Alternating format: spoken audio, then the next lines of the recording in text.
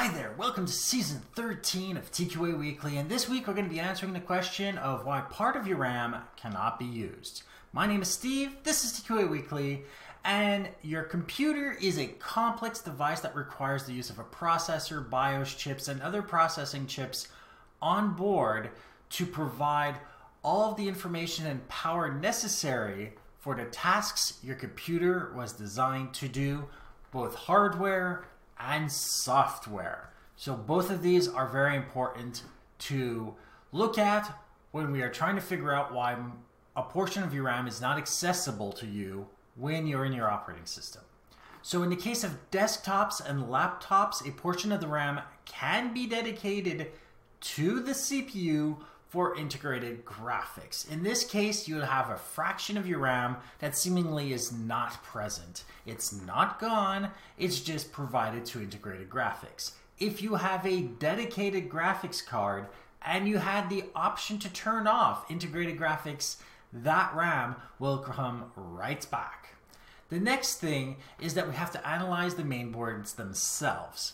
The mainboard can have a maximum supported amount of RAM, and it is possible for it to accept it as a single DIMM of RAM. So it is possible that you install as much as 32 gigs of RAM, but the mainboard itself was only designed for 16, even if you have 2 bars of 16 in it.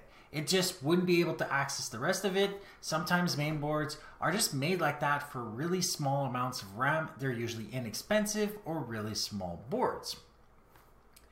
Then the next thing that can be limiting you can be the operating system itself. It could be guilty, by the way, of limiting available RAM and locking it as a feature. If you have Windows 10 Home and you have more than 128 gigs of RAM, you will notice that you can only use the first 128 gigs. This is by design by Windows. They want you to use Windows 10 Professional instead. So it's a feature in this case.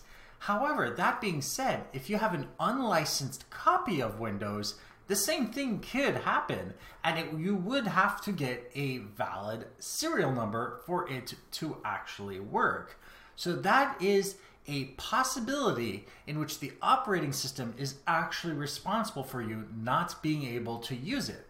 At one point, it was the processor just being 32-bit as opposed to 64-bit, but you know what? There's that, and that could also apply to your operating system, although 32-bit operating systems kind of don't really exist anymore unless we're talking about small form factor devices. And all that was assuming that your RAM worked in the first place.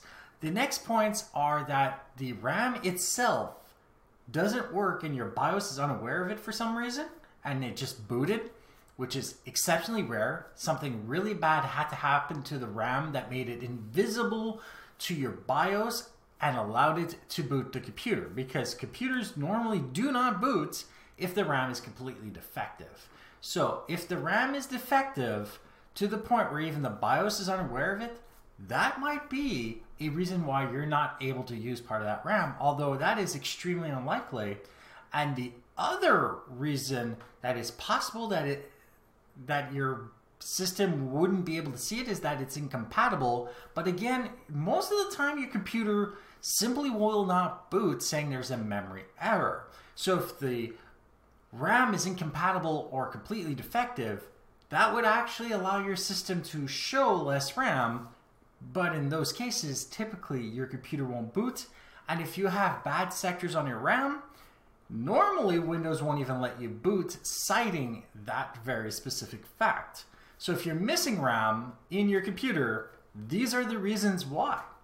Now, like this episode if you like it, dislike it if you didn't, share with those who think could benefit from this, and don't forget to subscribe. And if you have any questions, comments, suggestions for topics, email me at ask@tqaweekly.com or go to my website, tqaweekly.com, where you can see the show notes on this episode, past others, find other ways of subscribing, and use a contact form to email me directly. And if you want to see me play video games, head over to twitch.tv/zaxxis1981, where I play every Friday, Saturday, and Sunday from 7 to 9 p.m. Eastern. Thank you for watching, and goodbye.